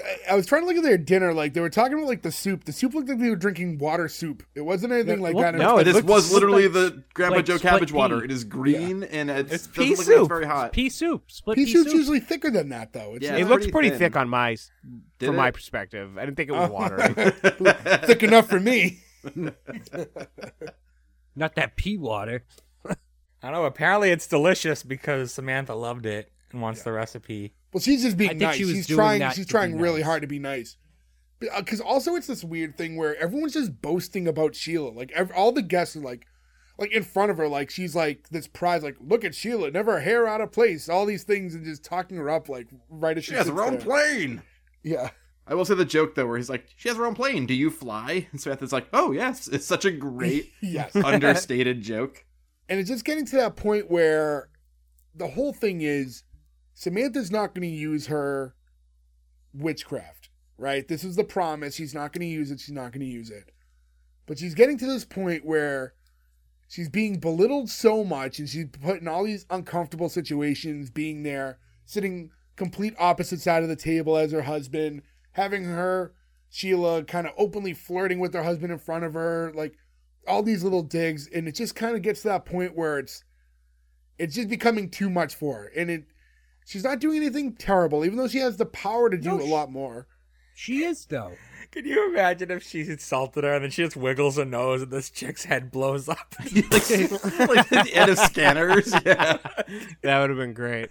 What's But fucked up? She's just messing up her hair. Well, I mean, all it's starting though. Yeah. At first, it's like she's just She can be having a lot it so more mean than she is. yeah, like it's she's looking at her and she's getting like a little bit of like spinach on her tooth and stuff like that. It's the, it's all these little things. It's nothing that evil. It's just these little like Sheila's not perfect. It's just little things to make her not look perfect. Yeah, but what's fucked up is like the way that Sheila was egging her on was like, oh, hey, Darren, do you remember that time that we went to Paris, I believe was one of them? Or she'd always like bring it back to like their dates. So like, I'm surprised she didn't like make a frog. I was waiting for like a frog to appear in the soup. Well, I think that's why it got to that point though where, I mean, she didn't do anything that bad, but that's when all this witchcraft starts coming in because she was just so tired of being like, talked down to and all these little things where it started innocent, right? At one point, she moves Sheila's soup, so her elbow goes in the soup. It's like, and then, as it continues on, it becomes her hair starts like I thought that was a nice effect. They had like the thing, like just like a strand of hair that just kept falling down on her face. It's definitely like somebody off screen too with like a fishing rod. You know what I mean? It's somebody just kind of like yanking it. And like I think like she's sneezing and now it's like The soup goes flying when she Yeah. sneezes. Yeah, The guy on the Yeah. other side of the table who reacts to the sneeze fucking killed me. He's know what like, the more- okay. Like, I would say the Well, most I've obvious- never. The more obvious one is there's a point where like the maid walks up with an empty platter for no reason, and then all of a sudden she wiggles her Steak on nose, and all of a sudden there's just a giant fucking steak on it that just falls on her. It's like that's the one time I think people would have been like, "Wait a minute, And then even where'd the steak come from?" even the maid or waitress is like, I thought it was empty. Like, what are you doing walking over here with an empty tray though? Yeah, You would think Darren at that point would be like, give her the eyes or like mug her with his face. Like, well, He doesn't yeah, realize what's going on until Samantha literally witch kicks him in the ass, which is also really fucking right? funny. Like Also, he couldn't put the two and two together. Samantha probably got that poor servant fired. that's true. That's true But- too, yeah. It does get it becomes more increasing because it does start like we go from a little spinach on the tooth and a hair falling to basically the door flying open and she's stuck in a hurricane in her own hallway and her dress is about to fly off and her like they were boasting about how perfect her hair is. It turns out it's a wig. So now her wig flies off and she ends up running up the stairs in embarrassment. So, I mean, I feel like nothing too extreme, but it was becoming more and more to the point where Darren should realize at this point, this isn't normal. Like this is. She's also mad at Darren too, though, because like Joe said, just the witch kicked to him, but she also got him stuck in that hurricane too. He shouldn't have been going over to her with a dress coming Totally down. agree, That's Gordo. what you get. I agree.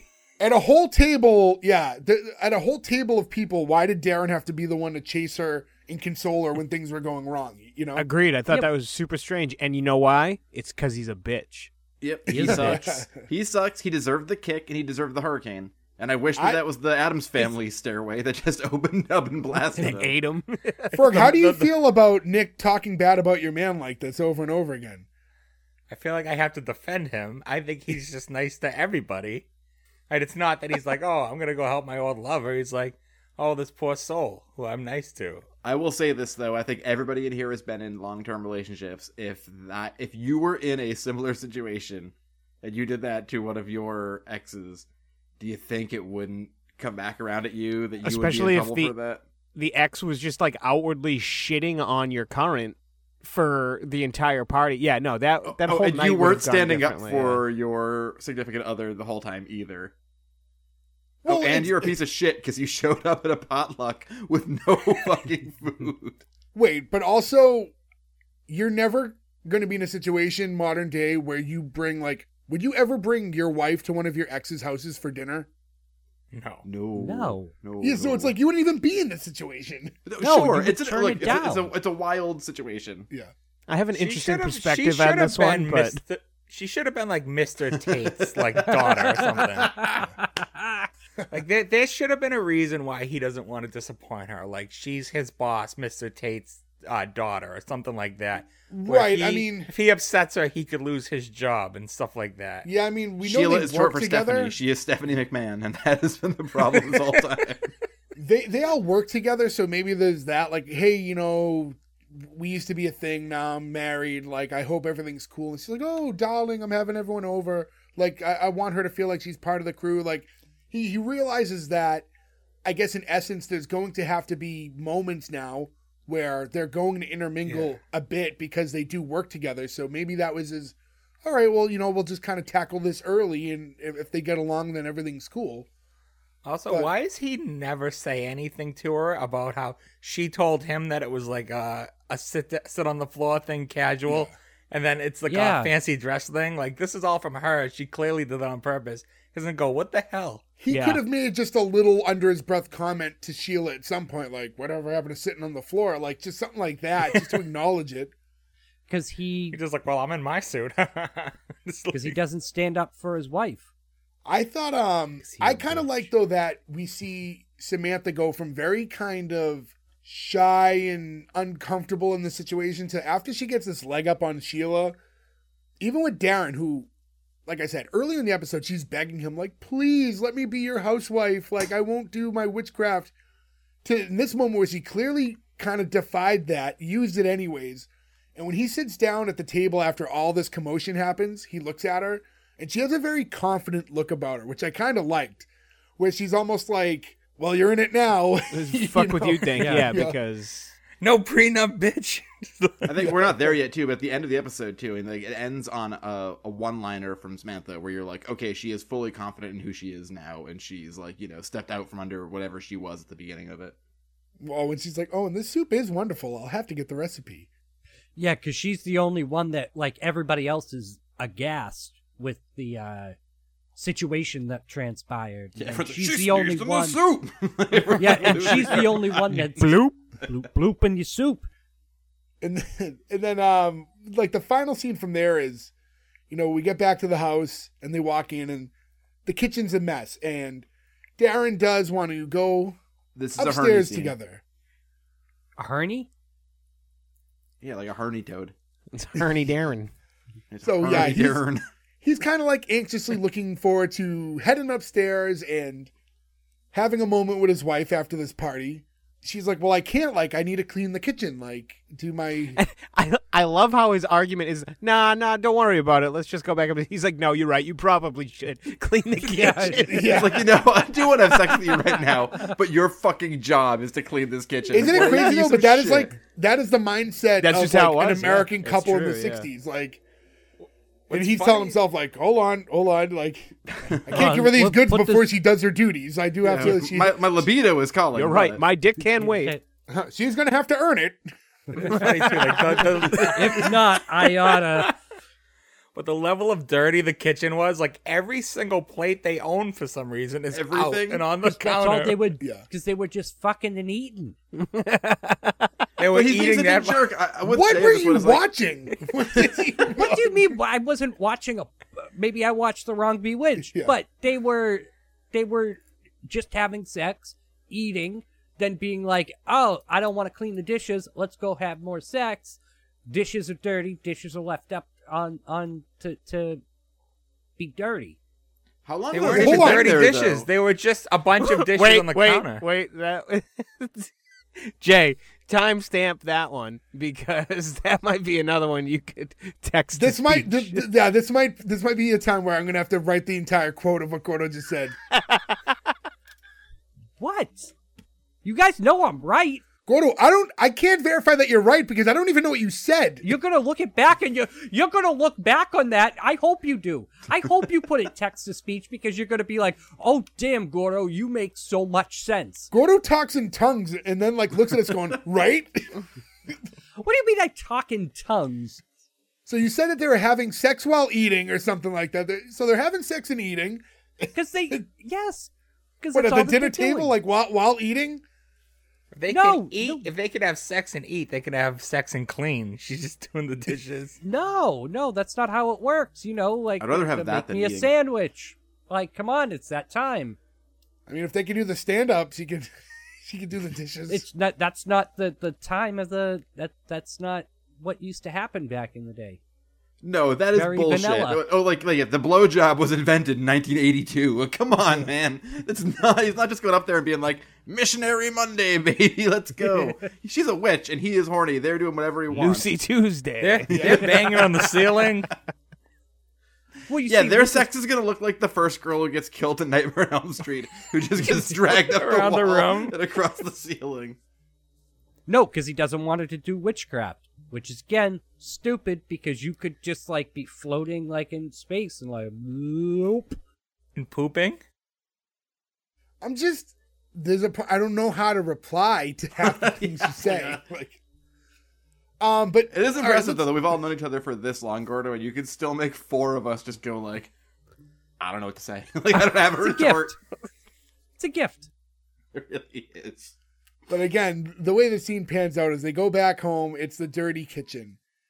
And he wants to go upstairs. And she's insisting, like, I have to clean first. And as we said, they eventually get into this conversation of, okay, sure, you have to clean. I'll be upstairs waiting for you. He goes upstairs and we kind of have that moment where she's alone and she could be cleaning the conventional way, but instead does it the way that anybody should do if they have said powers. And, you know, a little twitch of the nose and everything is in, you know, perfect order in the kitchen. And this And is... if he walks back in, he's like, I told you no magic. What is this, bitch? Get out of the house! We're done. He starts And then I making get to see him dishes. like having that conversation with his friend at the bar again, and his friend's like, "Wait a minute, why did you kick her out?" What am I Made the speaking dishes foreign? disappear. But yeah, it's anybody on, and I think that's the thing, right? That should have been the argument from day one: is, hey, listen, like, just don't use it out of the house. And if that was the agreement, then like, I guess that would have been a little bit better. Like, don't do anything that affects anybody else, but like anything within the house or that's harmless is fine.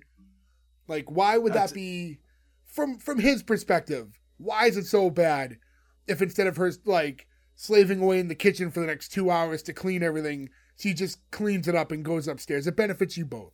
But she's like, man, this mattress is all lumpy and I can't get a good night's sleep. It's like, well, why don't we just go to the match? I can make it right now. I was like, nope. I'm going to work hard. I'm going to save my money. I'm going to sleep with this lumpy mattress. And 6 months from now, we'll get a new one. Like, no, you would not fucking do that. Right. I think there's like a limit, right? Because there can't be a point where all of a sudden like people come over. It's like, It's like, where'd you get a gold bathtub from? Yeah, right. Solid gold Yeah. rocket There's a car. limit, That's but- new.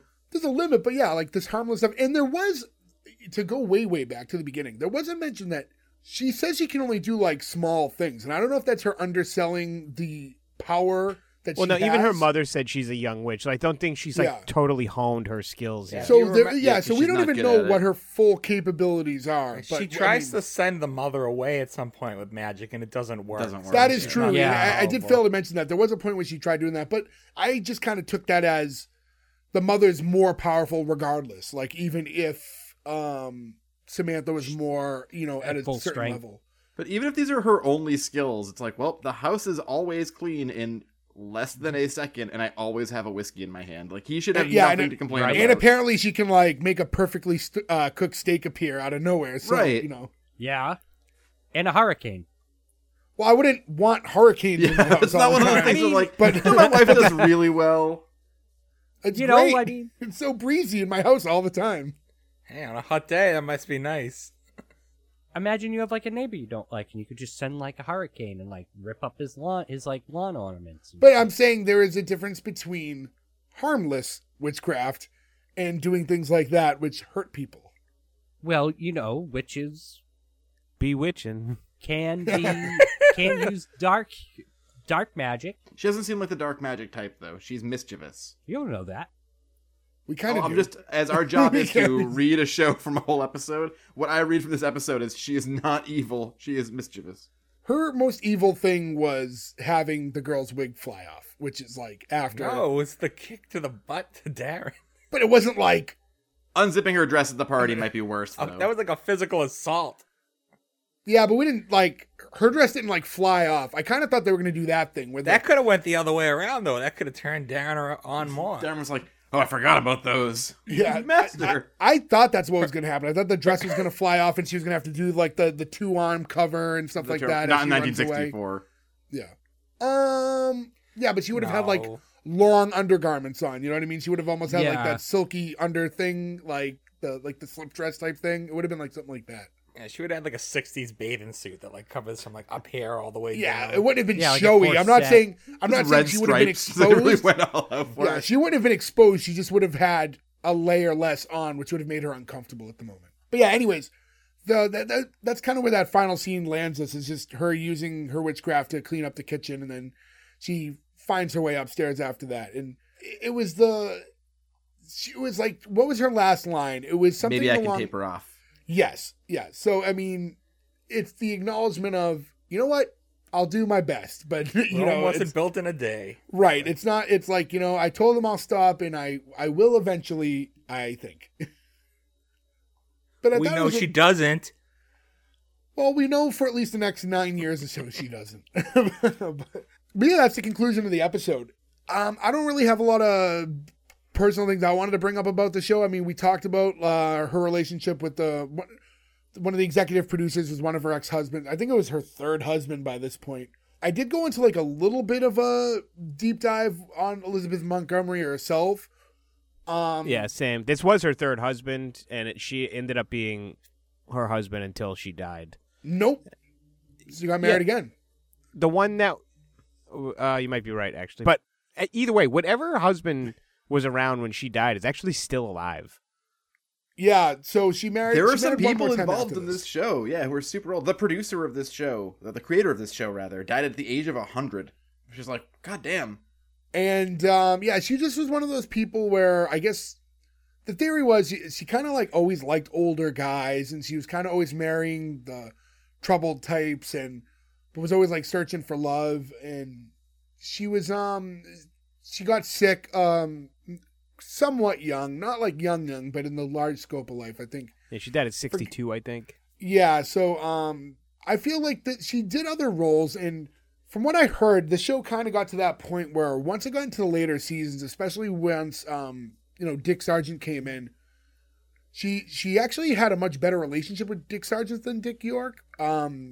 At that point, she was like getting over being Samantha, and she kind of wanted to do other things, and the show was just kind of running its course to the point where there's like, they were basically reusing scripts, and it would be the same scenarios happening again, but they would just kind of reword certain things. And I guess 9 years into a show about witchcraft, there's only so much you can do.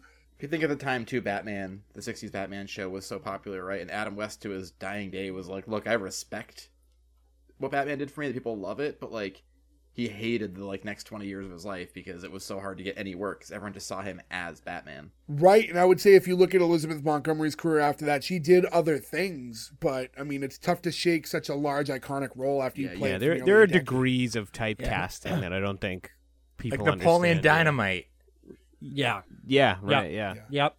Exactly. And that's the thing, though, but when you look at Elizabeth Montgomery, she's a beautiful, charming woman who, like, seemingly you think had this role obviously put her in this point where, look, it's 2023 at the time of this recording, and we're still talking about her, and this was an iconic show. And, like, so she got all the success and notoriety from it and stardom that you would wish to get. But also, if she hadn't landed this one but got the right movie, she could have been one of those big Hollywood starlets that had, you know, movie after movie that she starred in too, you know? Yeah. But it's just kind of which one she fell into. Yeah. And I guess you always kind of want the one you didn't get. It's strange to think about Hollywood in this time too. Is probably like a completely different animal than it is today.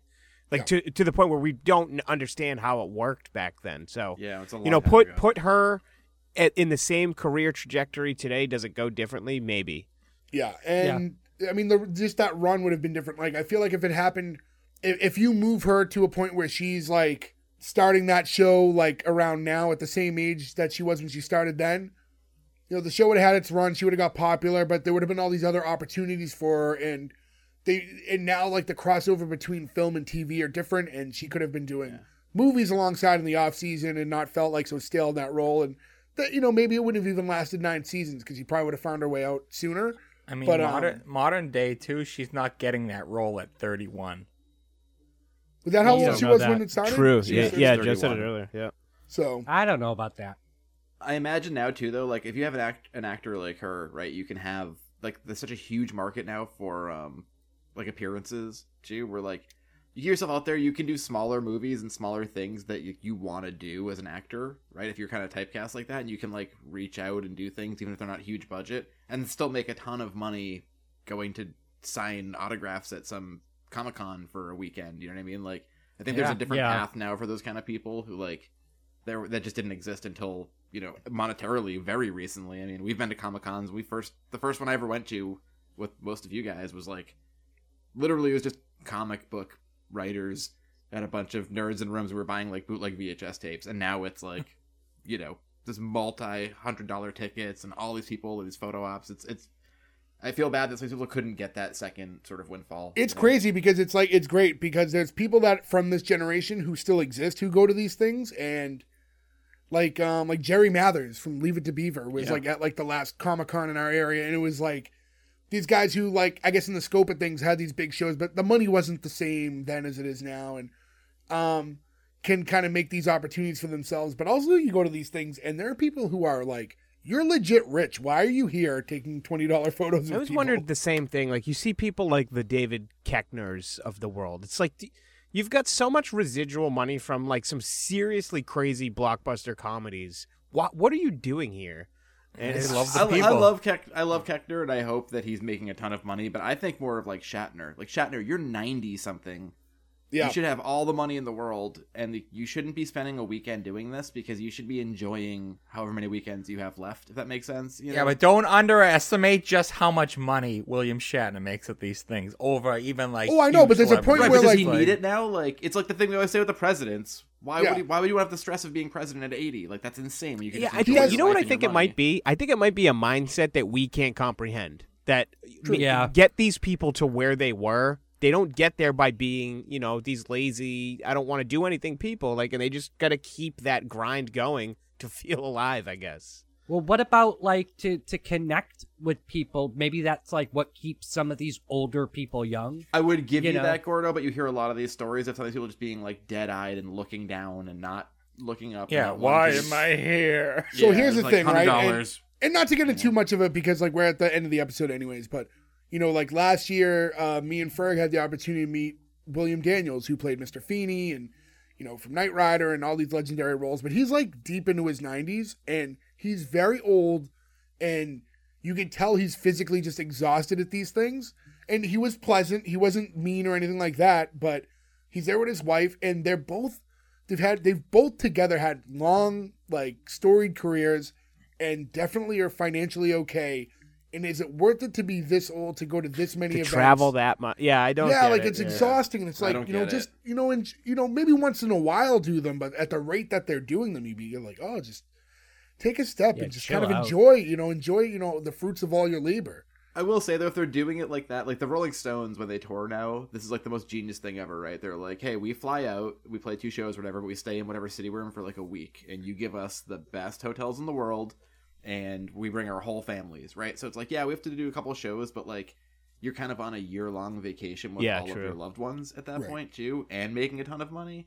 So I can see, too, if you're like a Mr. Feeney or one of those people, too, especially if you can like take your spouse with you, be like, look, we'll fly out to San Diego, we'll do this thing for one day, but then we're flying first class both ways, staying in a 5-star hotel, we'll get dinner, we'll go to the beach, you'll have a couple days, and we'll fly home. You're like, that's kind of worth it as a trade-off, because it's an excuse to go there, maybe. Yeah, that's true.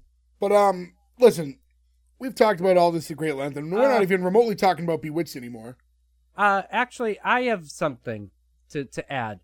We didn't touch on the fact that there is a statue of Samantha near our home in Salem, Massachusetts. That is a good point. I forgot about that. Yeah. You know, and that's one of those TV land statues, because we talked about that before. Because I feel like I saw it recently. I feel like there needs to be a Sam Malone one. We covered Cheers a while back, and I'd said that, like, how is there not one in front of the Cheers? Like, that makes so much sense to me. It's not fun anymore. Because there's that one where I feel like we need maybe we have a little time before this episode comes out if we're going to peel it back. Maybe we can get a couple of us in Salem and get a little picture in front of it to post on the Instagram. If you're going to do it, I would do it within the next 9 days. I was going to say, you're right. In October.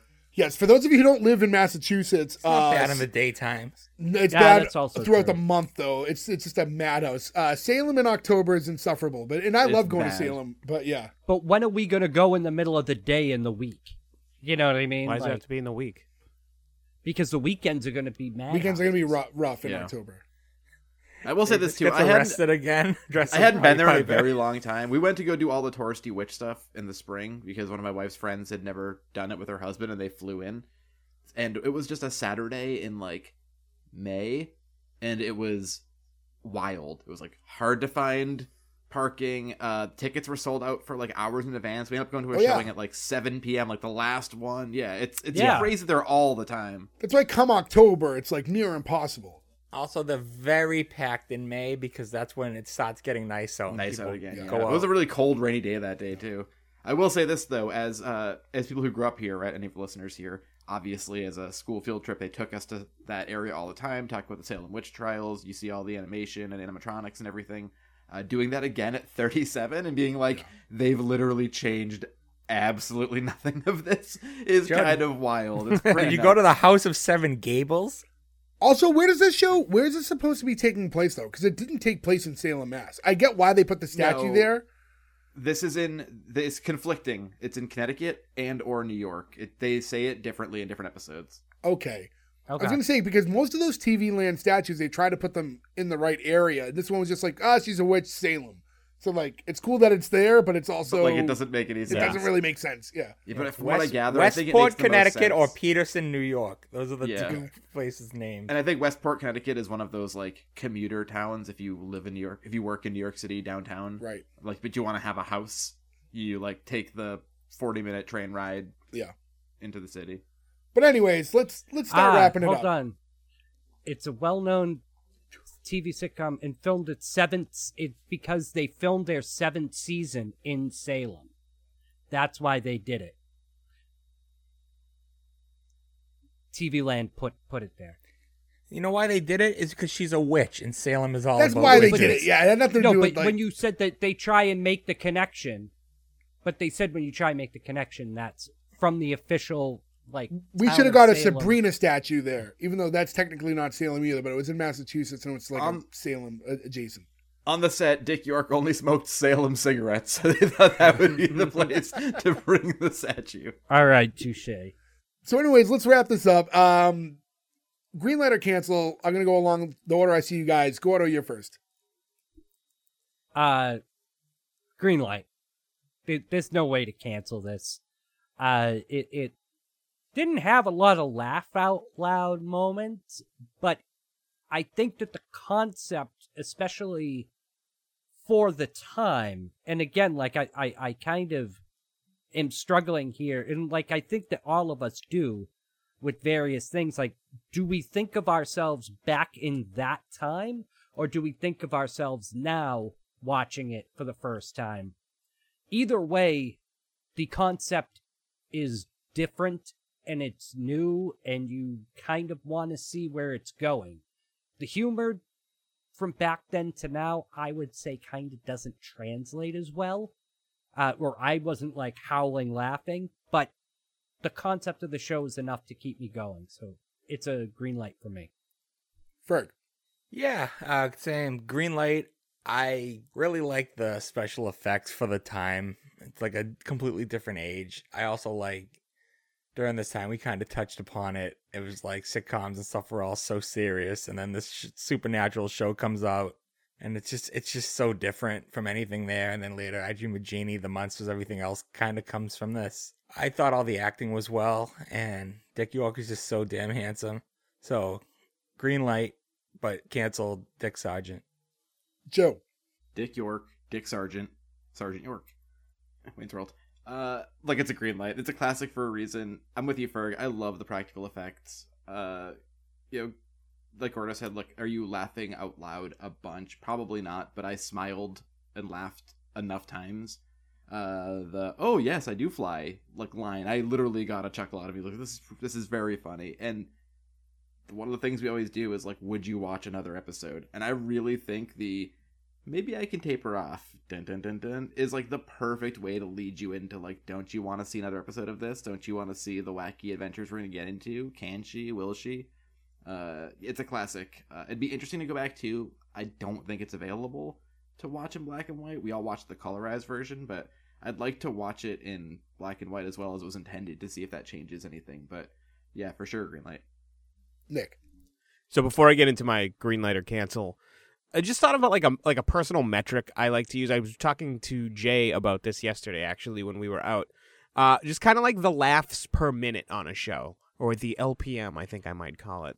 I specifically think about Home Improvement. Yeah, trademark. I specifically think about Home Improvement because it's a show I've been watching a lot lately in bed. Super high laughs per minute. It's up there in as far as sitcoms go, probably one of the top ones as far as laughs per minute. This show is hovering around 0 for me. I did not really laugh much at all during this show. I'm trying to ignore the nostalgia because I did enjoy this show when I was younger a lot, and I know it's a good show. I mean, it went 250 episodes almost, so it's a juggernaut as far as sitcoms go. But I'm canceling it on the pilot. I didn't like the pilot. I agree with Ferg. The concept is interesting, but I don't think they executed it well enough to keep me wanting to come back for more, unfortunately. And it sucks because I really wanted to greenlight this show. It's such an iconic show, but this pilot did not do it for me. So I got to sit with the cancel on it. Yeah, so for me, watching this again, we talk about it. It was really tough to separate myself from nostalgia watching. But I think just watching this episode now, I enjoyed it. I think, yeah, could there have been a little bit more humor at times? I guess. I think there's a little room for Darren's role to be a little bit more maybe goofy and maybe kind of get into like kind of some physical comedy. And I think that's kind of the casting of Sergeant York prevented that, because he physically couldn't do much, like as far as like falling down and tripping up and stuff like that. And I feel like that role was kind of intended for that kind of a character. As far as it went, I thought it was a fun watch. I think, again, this is 1,000% on the shoulders of Elizabeth Montgomery, who I just think is just such a perfect casting for this role and was so charming that you couldn't help but be polarized watching her. So for me, it's a green light. I definitely enjoyed it. like Joe mentioned, I would have liked to have watched it in its intended form, because that's what we kind of try to do our best to, how is this presented to the world? But it's just not really as findable in the black and white. It's just kind of everywhere in the colorized versions now, which I understand why, but to my recollection, like growing up watching it on like Nick at Night and stuff, they didn't use that version. It was always like the black and whites. Yeah, which it's is what we're strange watching that now. that's not findable, because that's Yeah. what was always out. And I'm sure if you really dig, you can find it. And I'm sure there's maybe old DVD sets that have it that way. But we watched it the way we found it. And that's how you can find it too. I'm trying to remember what platforms, just to inform you guys where you can watch it. I believe Amazon Prime was one of them. Let me double check real quick now. It says Hulu. So Hulu and Amazon both have them available. So go check that out if I'm correct, at least, in the Roku channel. When I looked up, by the way, too, recently, it said that they were all colorized, and like the old episodes are colorized in like 2010. Where I was like, who asked for that in 2010? Ted Turner. Yeah, Ted Turner was like, I'm gonna do one more. But to wrap it up, 4 out of 5 for Bewitched. So congratulations, guys. You guys live on to episode 2. Thank you for everybody who's been listening.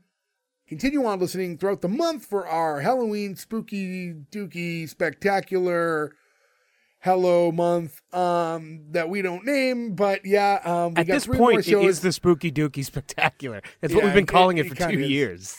But we have 3 more shows in line for you guys, so check that out throughout the month, and we'll have all kind of supernatural type shows lined up throughout the month for you. But keep listening. Again, go to S1E1pod.com. That's where you can find all the links to where to listen to us, all our social medias. S1E1pod on Instagram and X. I hate saying X so much, but hit us up there, and you can let us know shows you want to hear, suggestions, how you came to find us. We like interacting with all you guys. We truly do. It's not just a speech. So hit us up. It's nice to meet all of you guys. And that's it. That's all we have for this week. Thank you guys for listening. We'll catch you again next week with another new episode. Until then, thank you. Goodbye. I think we got the best. Samantha.